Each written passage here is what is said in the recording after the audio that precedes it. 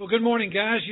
A couple weeks ago we saw several video clips from one of my favorite movies, The Legend of Bagger Vance.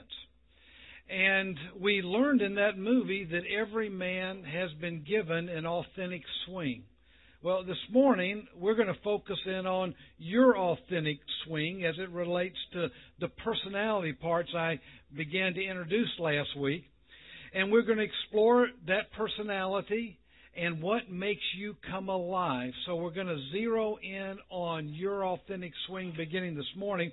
But before we do, I want to remind you that everything we've covered goes back to our core concept. Do you remember the core concept? Throw it up on the screen. Every person has been uniquely crafted and gifted by God to perform meaningful acts of service to Him and to others. And we talked about our natural abilities that are given to us at conception, but we also talked about our spiritual gifts that are given to us at conversion. And we said all of those are grace gifts that have been given to us by God. And then we talked about specifically those spiritual gifts. Do you remember our definition of spiritual gifts? Okay, we said that spiritual gifts are a unique God-given ability that He uses to enrich and empower our original design that He's given us in our lives. And we mentioned three truths about spiritual gifts that will impact your original design given to you at birth. And you may remember those. I'm going to review them quickly.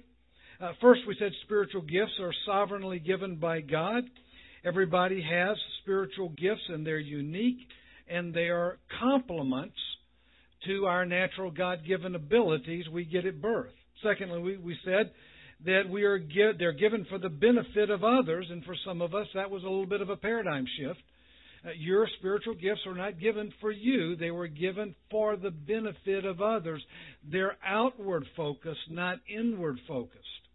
And then thirdly, we said our spiritual gifts are uniquely expressed with varied effects. And because our spiritual gifts flow through our natural gifts given at birth, the result are various effects of influence. And we talked about how God is really in control of that influence.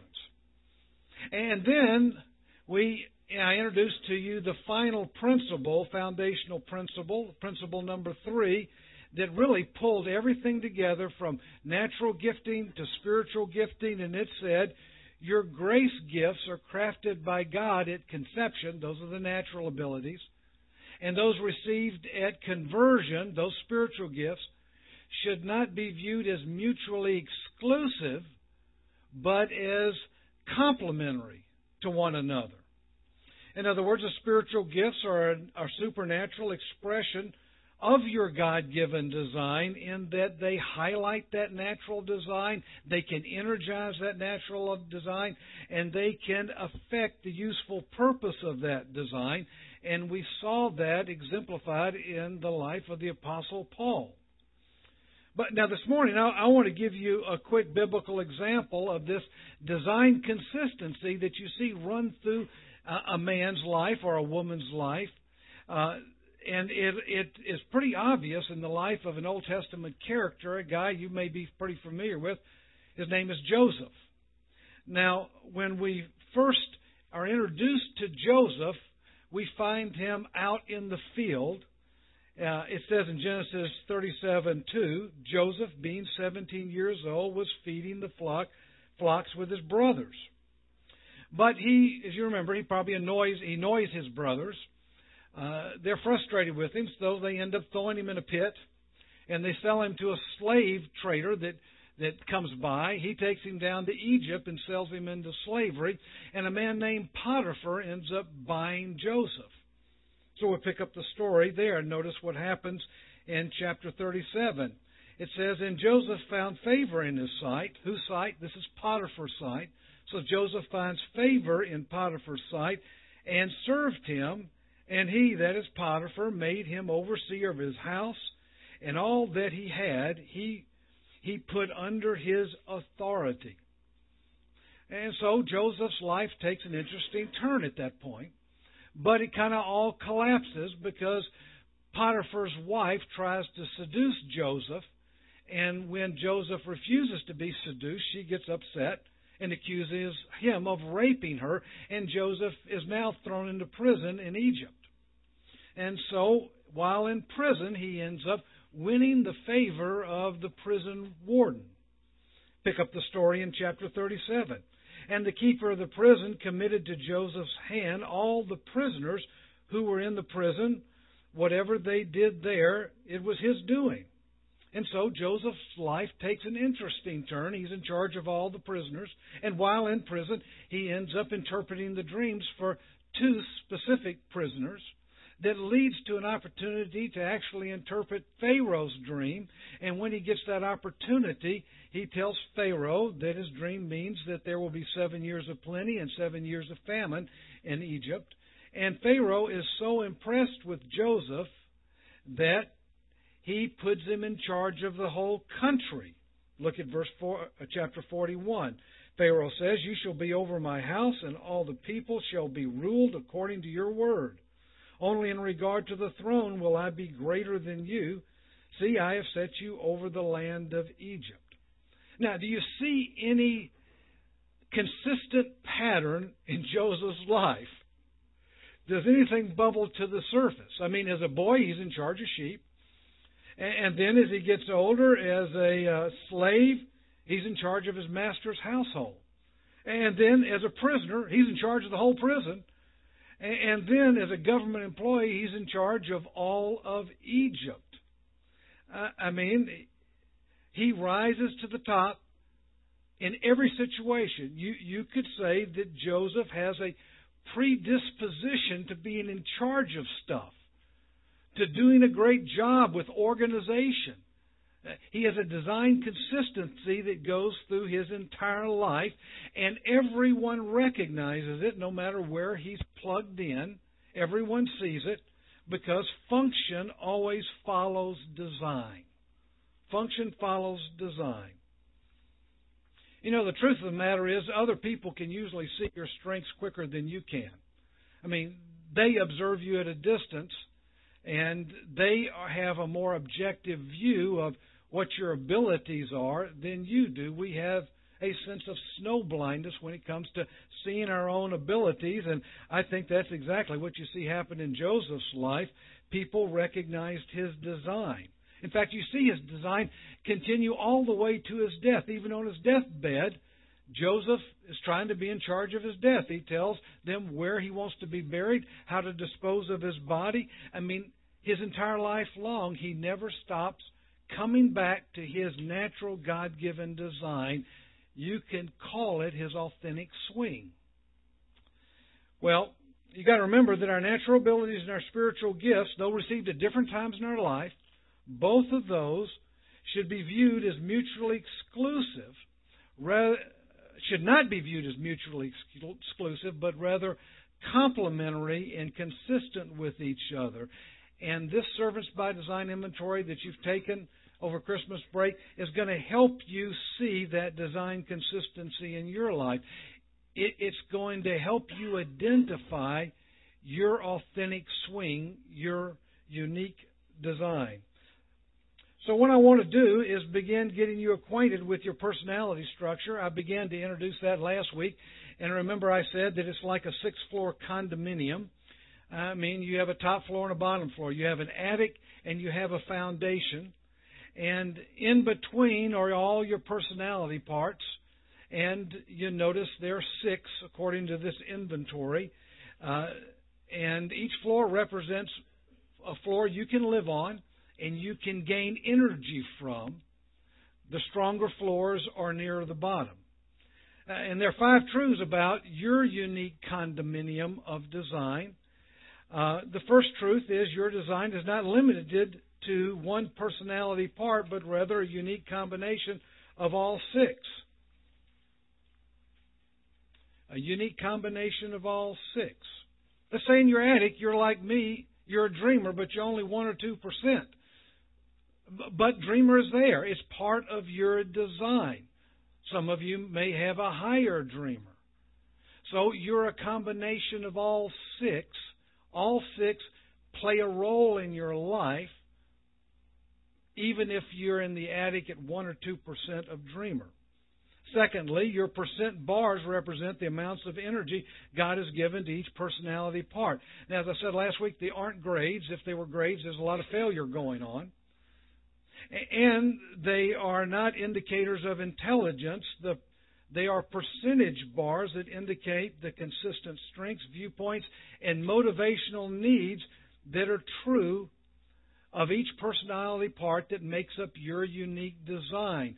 They're going to give you indications of the energy that's there that you can tap into.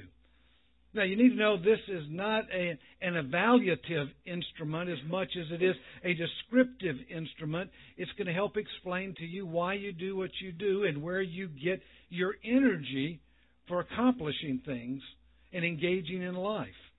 It's going to help you understand that unique swing, your unique design. And then third, your greatest strengths are found in the personality parts that are closest to the foundation. And that makes sense, doesn't it? I mean, in a building structure, the strongest parts are in the foundation. That's where you put the most steel. And the same is true of your personality structure. Those that are closest to the foundation are the strongest. Those are the ones that you'll draw from the most. And those near the attic, you could say, are the weakest. They are still there, but you will tend to draw from those near the foundation the most. Now, I want to stop and throw up my personality. This is what's reflected on my profile. And you look at that, where do I have my greatest strengths? What's at my foundation? Achiever. I'm 100% achiever. And it means that is the thing that I use to energize myself. In fact, being an achiever means I have lots of energy for being logical, organized, and responsible. As I mentioned last week, I tend to see things through a thinks first lens. And I'm interested in task accomplishment. I love checking things off my list. I tend to be motivated by recognition for my ideas and the things that I do, things like that. Now, by the way, I'm 100% achiever. Some of you may be 100% in 2 or 3 areas. There may even be somebody here that's 100% in 4 areas. And you're thinking, that's weird. No, it's not weird. It means you're gifted. You have a number of areas where you can draw energy, motivation, in order to engage with life. If you find yourself at 75% or higher in any of the personality parts, then they are parts that you can easily draw energy from. Now, you can see I'm an achiever, but I have a lot of energy as a persister. I'm 86% there as a persister. And persisters are those who have strong convictions, strong beliefs, strong value systems that they live by. In a business environment, they're concerned with ethics. And they love talking about stuff like politics or religion or social issues. Now, you'll notice in my personality structure, on floors 3 and 4, I have energizer and catalyzer. And I'm 58% in both of those. Now, if you find yourself between 75 and 50%, that means that you have moderately strong energy in those areas. If you're over 50%, between 75 and 50%. So let's look at my unique design. If I wanted to interact, I'm an achiever, but if I wanted to interact with a persister, this tells me that I can do that easily. It's not going to be that much of energy drain. It might even be an energizer for me. So in order to interact with a persister, what I end up doing is I leave the first floor, I get into an imaginary elevator, I punch floor 2, and I go up to the second floor, and I exit, and now I'm engaging with a persister or a group of persisters, and we're talking about things like, opinions and our beliefs. We're engaging in stuff related to convictions and values. And I'm having fun engaging with them. I don't have any problem. But at some point in the conversation, I probably will say something like, Have you guys seen that article in U.S. Business World and World Report that came out 2 weeks ago, and it said blah, blah, blah? Now, when I say that, I just did a switch. I switched from convictions as a persister back to information as an achiever. I'm no longer talking about opinions. I'm talking about facts. I have switched by moving from my persister down to achiever, and now I'm engaged in achiever talk. So, I mean, you see that. When I say, if you've seen that article in U.S. News and World Report, I'm not talking about convictions. I'm not talking about beliefs. I'm not talking about values. I'm talking about facts. And I have just switched channels on them. I'm now back to my achiever talk. And that is natural for me because that's kind of my home base. I'm a 100% achiever. So let's say I stay on floor 2 and I'm engaging in conversation, persister kind of conversation. We're talking about opinions, values, beliefs. And after 15, 20 minutes, I'm getting a little bored. And I'm starting to think, this is really not going anywhere. We're not accomplishing anything. And I begin to feel a little bit of an energy drain, so I go over here and get in my elevator. I punch floor 1. I go down to 1. I get off. Now I'm on the achiever floor, and I get something accomplished, something I can check off my list, and suddenly that gives me energy. And now that I've got energy back, I can go back up here on the persister floor, and I can engage with persisters about opinions and values, the things that they're interested in. So you see where I gain my energy. It's from the achiever. Wherever you're 100%, that's where you'll gain most of your energy. Does that make sense, what I've just described? Okay. Fourth truth about your condominium is your personality parts near the attic will be the ones you rely on the least. And if you look at my personality part, if you remember, it was a dreamer, and I rely on that the least. Well, I'll talk in detail about the dreamer when I go over their personality in detail, but they tend to be reflective, calm. They like time alone. And some of you have said, I'm a dreamer in my attic too, and you said they like time alone, but I like time alone. Well, that's okay. I like time alone as well. Now, a dreamer's time alone can be thinking about whatever. He can be thinking about physics. He can be thinking about chemistry, or he can be thinking about the beautiful sunset. That's the kinds of things that he thinks about when he's alone. He can just enjoy the quiet.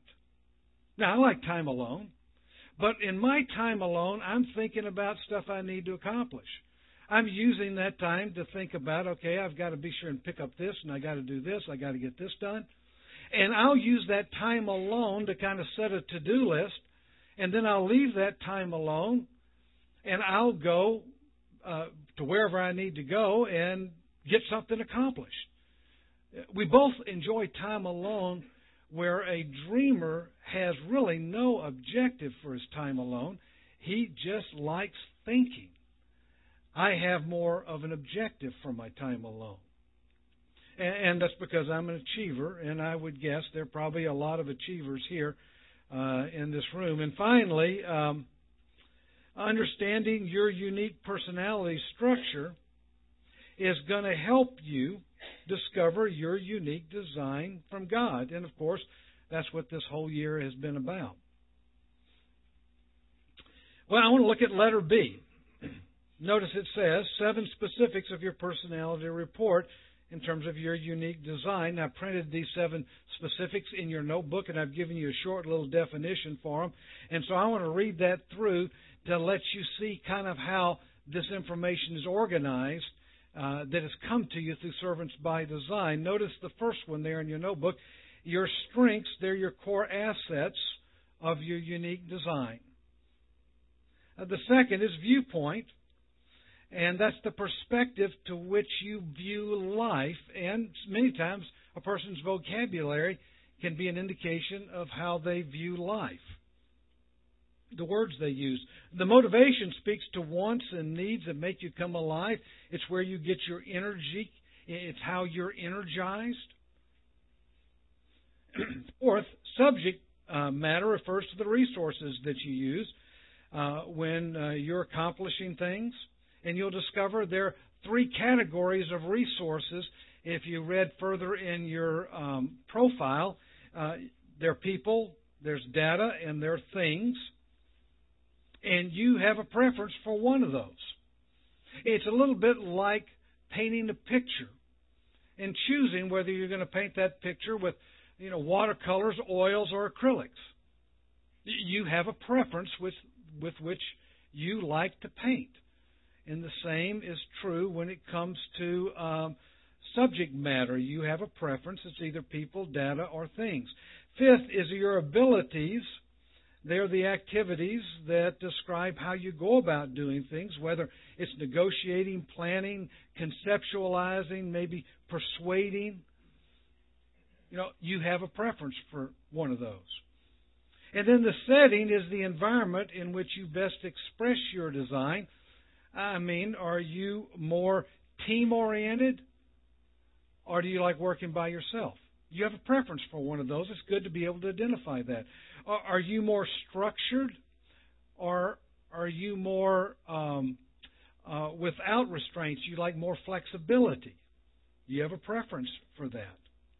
And many times ethical issues are bound up in your environmental preferences. In other words, if you are a persister, it means that you have a high degree of business ethics. But if you're working for a corporation that differs in ethics than you do, then I can tell you, you're not going to stay there very long.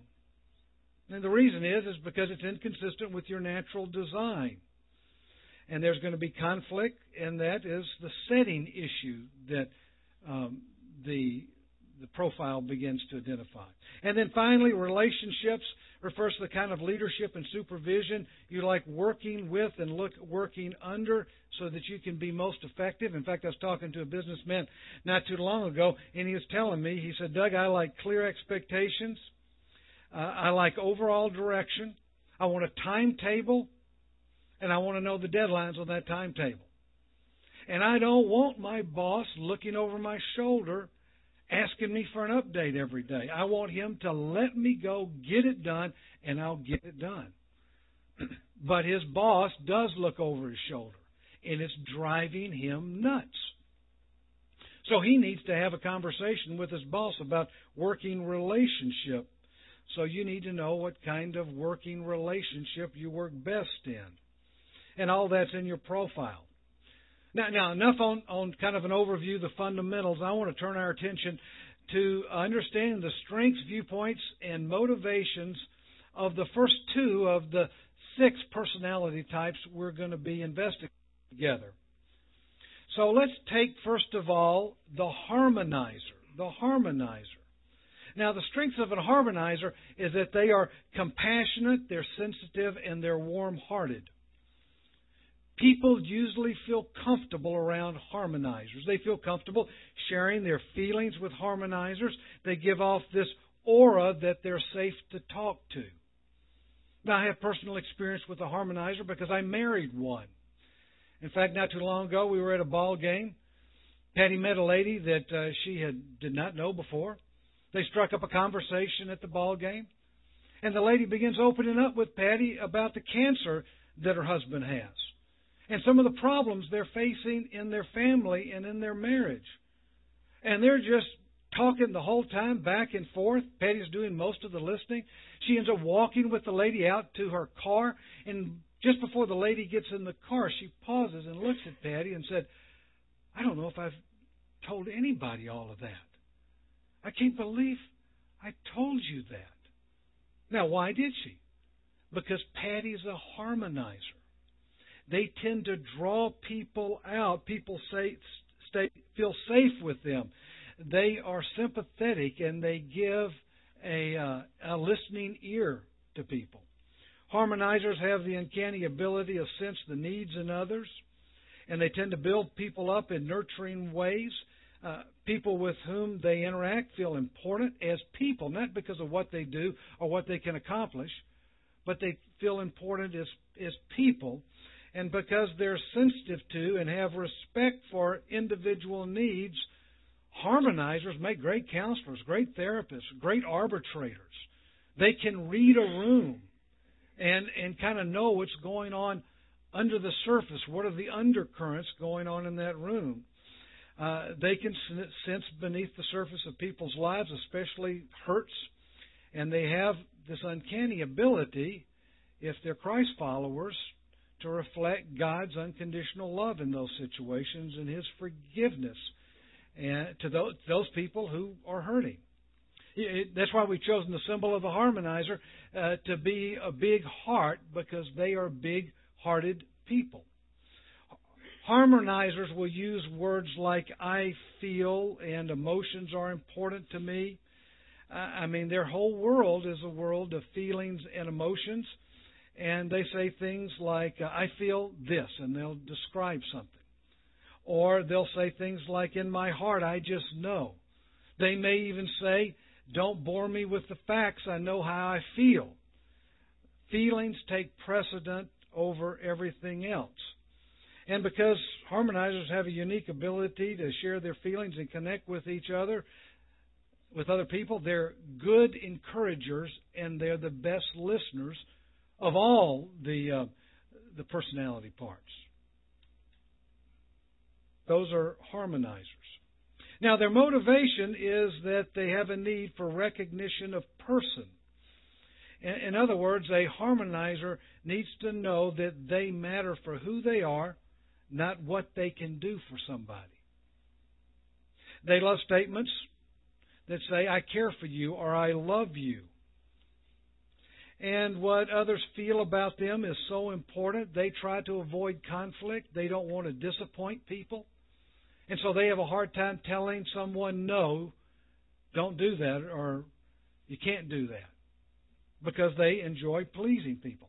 In fact, in my last church, the worship pastor we had there was a harmonizer. I mean, he was great at worship. He could feel what was going on in the chapel, and he knew kind of how to orchestrate the worship to tie into that. I mean, he had this uncanny ability to feel the room.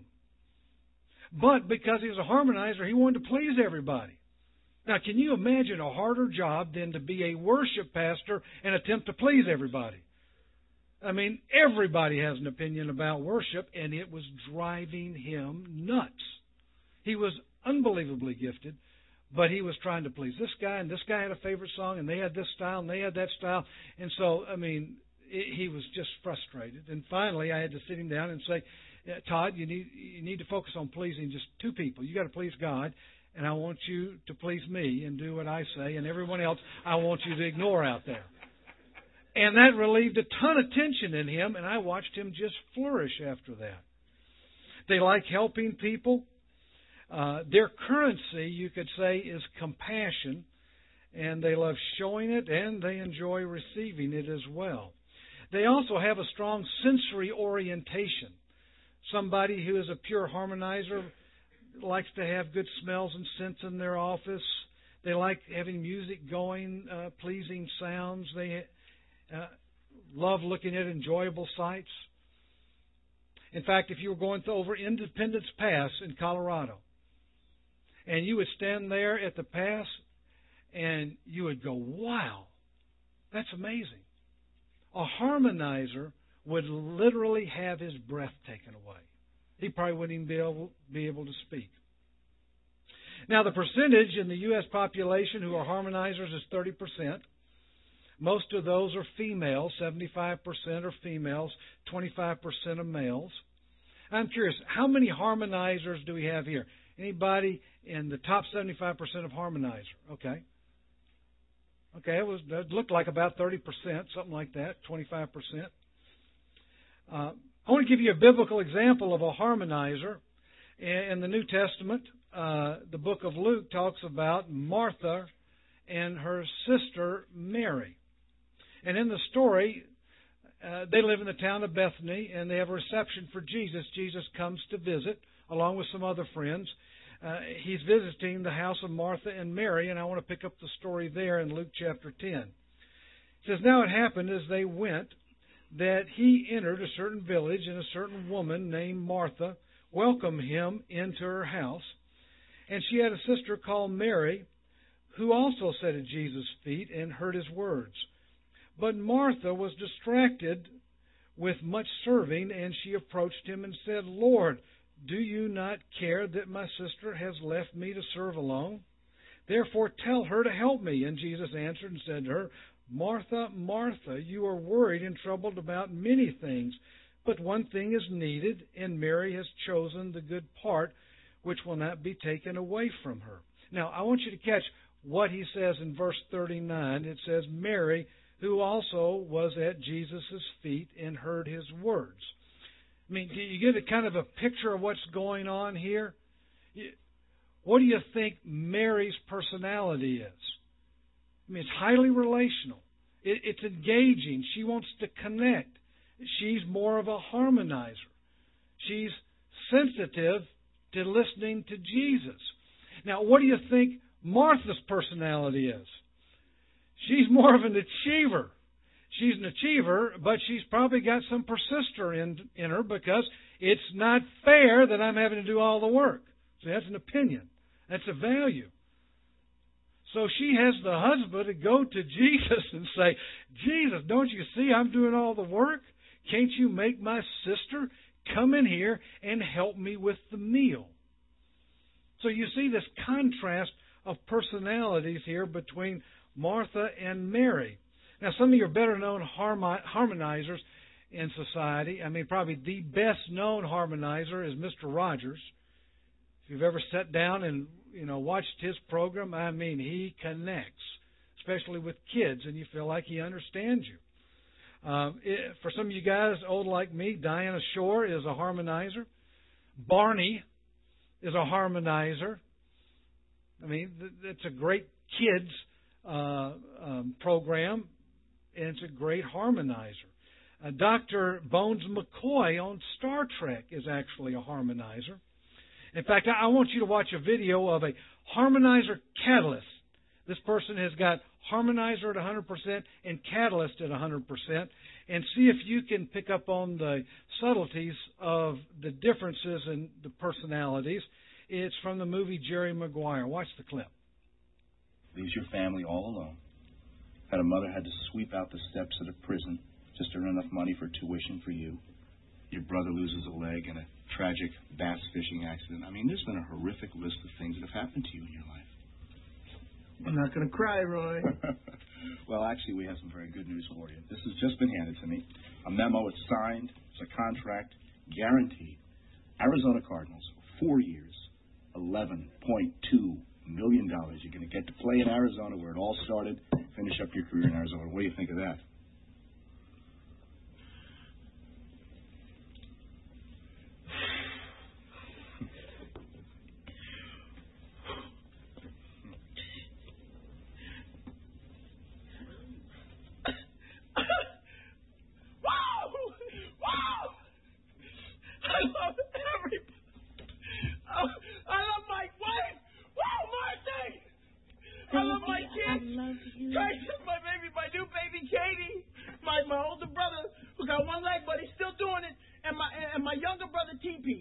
You're militant, but I ain't mad at you. I ain't got nothing but love for you. I love my teammates. I'm leaving somebody out here, Roy. We only have a half hour in the show. I want to send some beautiful love out to my offensive line. These are fierce, beautiful loving individuals. Congratulations. Thank you. Good for you. I'm sending you out beautiful love. Hey, Jerry, how you doing? Remember Troy from the Super Bowl party? Hey, Jerry. I met 93. That's right. Good to see you. Enjoyed your memo. Thank you. Arizona Cardinal organization. You're a little slow, but you come around. Okay, we're almost out of time. Wait, Roy, I'm forgetting somebody. Jerry Maguire, my agent. You are my ambassador of Quan, man. Rod, thank you so much. Congratulations. We'll be right back. Okay, was Cuba Gooding thinking or feeling? He's all feeling, isn't he? I mean, you can see it on his face, the emotion that's there. He had to love everybody in the room, even hugging the announcer. But you also got to know that he's a catalyst. That's why he's a football player. That's why he takes chances. He's action-oriented. But at his core, he likes to move in close and connect. Now, that's the harmonizer. Let's look at the achiever next. Now, we've chosen the symbol of a computer for the achiever. Now, why is that? It's because they pursue data and information. That's kind of how their minds work. The strengths are that they're logical, organized, and responsible. And as I've already said, they're also task-oriented. They prize data, information, and facts. Achievers enjoy problem-solving in a clear-thinking manner. I mean, it's got to make sense to them. They can be methodical. And they have the ability to delay gratification and put it off, and that's a great strength that they have. You meet an achiever, they tend to tell you the facts. They talk about things. And as an achiever, they will tend to give you a little too much detail in the conversation. I was teamed up with a pure achiever at my last church. And anytime I'd be in conversation with Kirk, Kirk would say, you know, Doug, I went down to the grocery store the other day, and I was checking out. Well, it was really Walmart. It wasn't the grocery store, but I was checking out. Well, I wasn't in the grocery part. I was kind of more in the men's part of the. It wasn't last week. It was really last weekend, and so they're always backing up, trying to clarify somehow by giving you the facts. Achievers can do that. That would be a pure caricature of achiever. If you're 100% in that area, it may not necessarily describe you, but they do talk about the facts. Achievers are also faithful to complete what they say. They tend to lead by setting the example. They also show love and appreciation to those around them by doing things for people. That's kind of their love language. Their viewpoint, how they perceive the world. Remember, the harmonizer is a feels-first lens. The achiever is a thinks-first lens. Achiever will say, I want to know the facts. They use logic to solve a problem. Harmonizer will say, I feel, but an achiever says, I think. This is what I mean by this. These are the facts. They tend to categorize people, issues, and things according to their unique God-given design of using logic, and they do it systematically. Achievers are motivated by recognition of their ideas and their accomplishments. They love to hear statements like, Tom, you did a great job on that. Awesome idea, Fred. Where did you come up with that? That speaks to their heart. They need acknowledgement for their clear thinking ability, their problem solving. They're usually pretty effective and efficient in what they do. They also need to be in charge of their time and their schedules. They tend to not like people looking over their shoulders. I'm curious, how many achievers do we have in here? Okay, I suspected we had quite a few. Achievers are also sensitive to time structure. If they go on vacation and it takes 6 hours, according to the map, to get to their destination, an achiever will know that, but try to get there in 5.5 hours. Am I right, achievers? You're always setting a goal. You're trying to better yourself. See if you get there a little quicker. They like to accomplish things. They like checking things off their list. One of the simple joys I have in life is accomplishing something and checking it off my list. I love doing that. I've been known to write things on my list I've already done and check them off my list just because it feels so good. In fact, if the truth be known, I've been known to write things on my list Patty's done, and I've checked it off my list. She got that done. It just feels so good. And now with my iPhone, you not only get to check it off, you get a click with it. That's just extra reward for me. I like doing that. Makes me feel like I'm accomplishing something. Achievers are most comfortable living by priorities, having managed deadlines.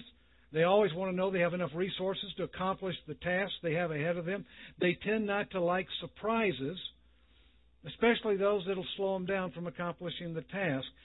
25% of the U.S. population is probably achievers. Now, we have a higher percentage in here just by the nature of, I think, this area and what it tends to attract. 25% of that population, of that 25%, are females. Most achievers are males, 75% are males. And I want to give you a biblical example of a great achiever, a man in the Old Testament by the name of Nehemiah. You may have heard of him. There's a book that bears his name. Nehemiah was a leader in the Old Testament, a leader that God used to rebuild the wall around Jerusalem after Israel was, Judah was released from captivity, and they were going to return to the land. They were in captivity for 40 years or 70 years in Babylon. Now, while he was in Babylon, he became the cupbearer of the king, which was a prestigious position. And as we pick up the story, he's gone to the king and he's requesting permission to go back to Jerusalem to rebuild the wall. We'll pick up the story there.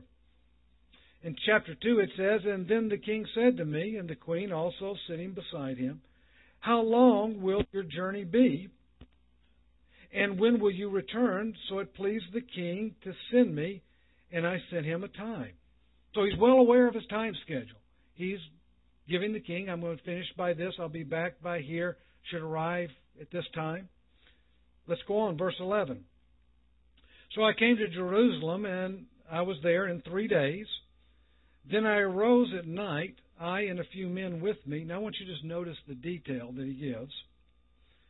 "And I told no one what my God had put in my heart to do at Jerusalem, nor was there any animal with me except the one which I rode.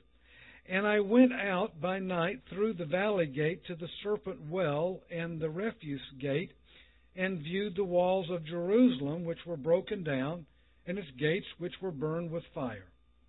And then I went to the fountain gate and to the king's pool, but there was no room for the animal under me to pass, so I went up in the night by the valley and viewed the wall. When I turned back and entered, then I turned back and entered by the valley gate, and so I returned."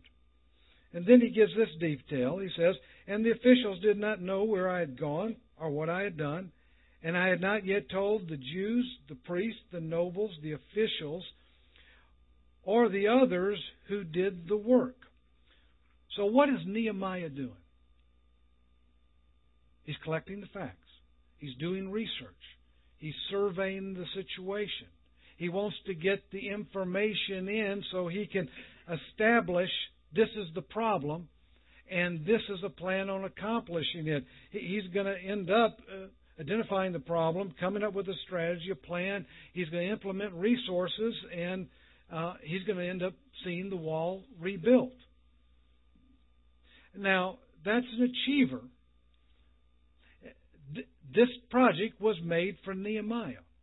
And as you go on and look at the rest of the story, well, let's pick it up in verse 17. He says, "And then I said to them," in other words, now he's greeting everybody. He's not just an achiever, but watch how he motivates them. He says, "You see the distress that we are in, how Jerusalem lies waste and its gates are burned with fire. Come, let us build the wall of Jerusalem, that we may no longer be a reproach. And I told them of the hand of my God, which had been good upon me." In other words, he tells them about what God has done to get him there. "And also of the king's words that he had spoken to me." In other words, he talks about how the king is paying for this. So they're seeing the work that's already been done by this achiever and what God has brought together. And so they said, "Let's rise up and build." And then they set their hands to this good work. So he says, we're going to rebuild the wall. Now that's the task. And he takes that task and he ends up inspiring a whole group of people. And if we were to study this in detail, you'll be amazed at how he organizes the different groups, how he puts them in different work teams, how he provides protection for each team because there are enemies out there that don't want the wall built, and how they go about accomplishing the task. So that by the time you get to chapter 6, he says this, "And so the wall was finished on the 25th day of Elul in 52 days. Wow. I mean, do you get the impression he finished faster than his schedule, predicted he'd finish. I mean, he tells 52 days. I get the feeling he wants some recognition for this.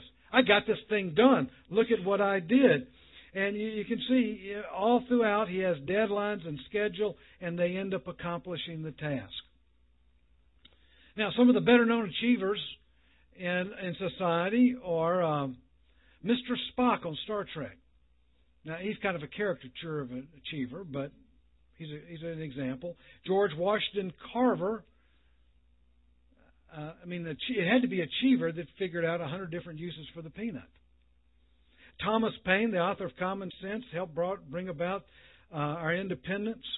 In fact, you may or may not be a Star Trek fan, but on Star Trek II, The Wrath of Khan, you discover that Mr. Spock dies and his body ends up being separated from his soul.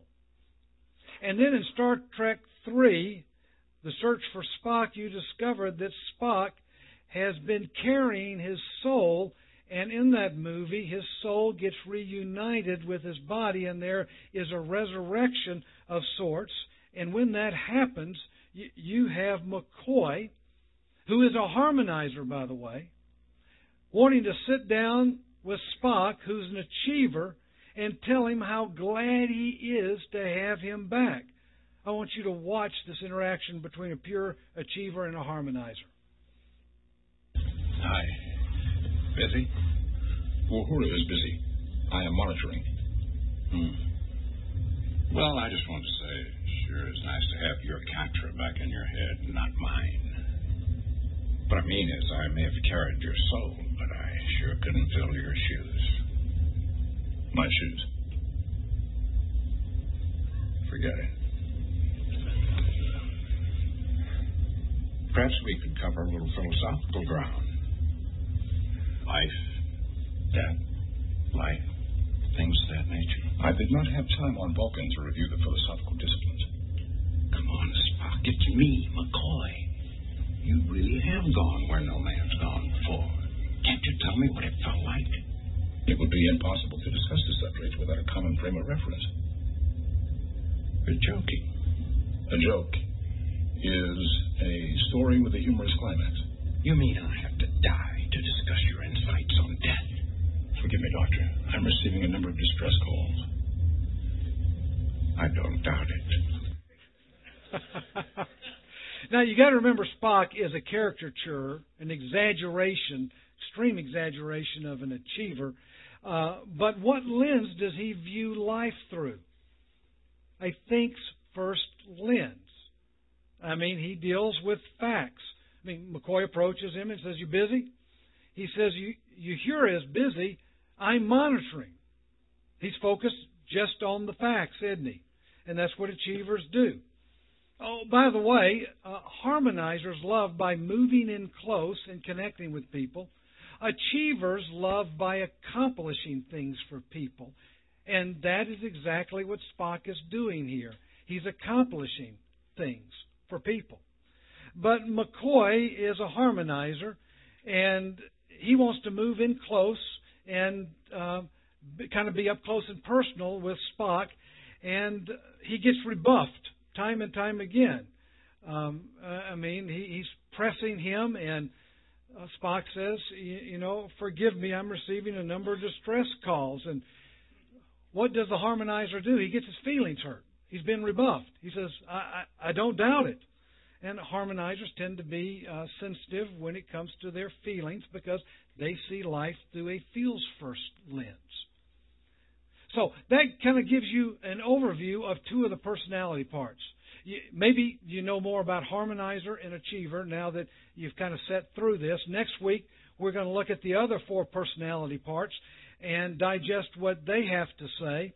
And then we're going to end next week by introducing you to a project on how you can take this material and begin developing a personal mission statement that you will begin working on, and you'll get it down to a slogan, you'll get it down to a word that describes you and the energy that you have for life. So we're going to have a lot of fun together going over the other four personality parts, but I want to give you time to discuss what we've talked about so far in your group. So we'll go on and break for your group, and we'll see you back next week. We'll have a great time. Thanks for coming, gentlemen.